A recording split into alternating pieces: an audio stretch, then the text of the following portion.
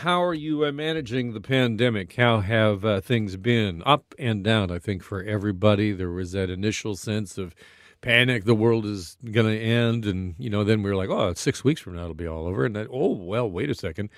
That didn't work out quite the way we planned it. And even now we think that we're, in the clear. But are we? It's still out there and it's still ongoing. And it has a big impact on parents, especially with kids as well. And the second Ontario Parent Survey is out. Researchers at McMaster University and the Offord Centre for Child Studies tracking the impact of the pandemic on the health and well-being of families. What are some of the findings? Well, if you're among those feeling down, you're not alone.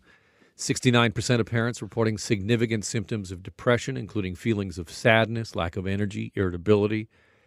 38% said they felt moderate to severe anxiety. There's also the fallout of physical health. A third of respondents who drink alcohol reported an increase in consumption, and more than half of parents said they had gained weight over the past year. And obviously, parents as well, if you're a parent, you know this, is just a constant drumbeat of worry about the kids and what is the pandemic doing to our kids. Dr. Andrea Gonzalez is Associate Professor and Canada Research Chair in Family Health and Preventive Interventions at McMaster. Welcome, Andrea. Hi there. How are you? I'm pretty well, considering when I look through this report. This is the second year of it. What differences did you see from this year from the first? Yeah, I think that it's important to note that we ran this study during the third lockdown. So it was from May till July of 2021. And the first report was done during the first lockdown. So we were, again, back to a remote learning situation with a lot of public health restrictions put in place. And we saw higher levels of depressive symptoms and anxiety compared to the first survey. And in the second survey, we asked a lot more questions about how the children were actually coping and how people were sort of dealing with these mental health issues, both in themselves and in their children. And I think what was surprising to us in the second survey was 50% of people, parents reported that they had reached out to a professional about their mental health concerns since the pandemic had started. But a staggering 17% felt that they needed to speak to somebody and they didn't.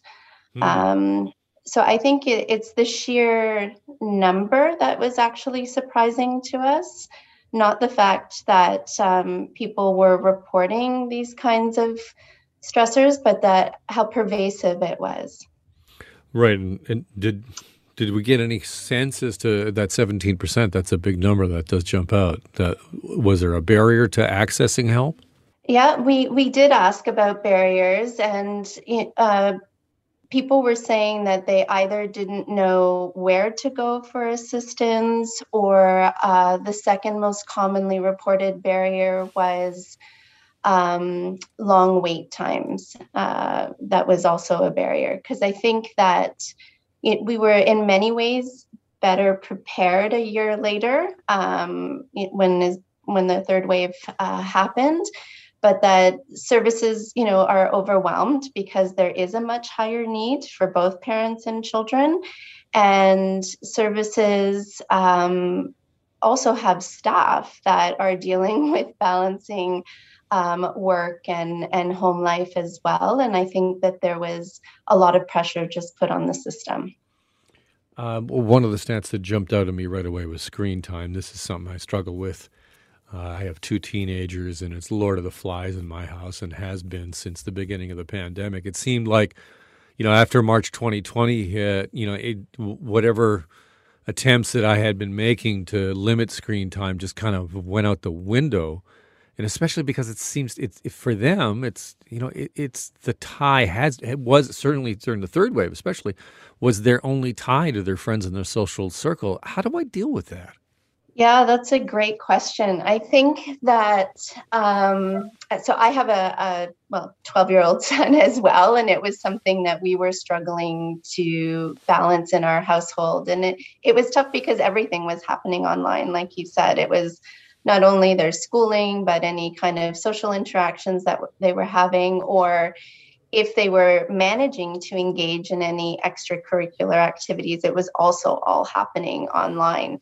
So I think that coming out of it a little, now that we're allowed, that the kids are back in school and they're allowed to engage in their extracurricular activities, that, it's hard to rein in, because I think the kids are used to a certain amount now, but putting some sort of limits, I think, on screen time is much better. And also trying to engage in other activities, which, over the summer and in the warmer months is easier in a province like Ontario, but and much more challenging in the winter. But I think the best thing to be trying to do is putting limits and just getting out as much as possible. Because the other finding we had in the study was the reduction in what is considered standards and guidelines for physical activity for children. A lot of them weren't meeting it, and a lot of them were not spending a lot of time outdoors. So I think it's important to try to reinstate that as much as possible. Dr. Gonzalez, thank you so much for your time today. Thank you so much.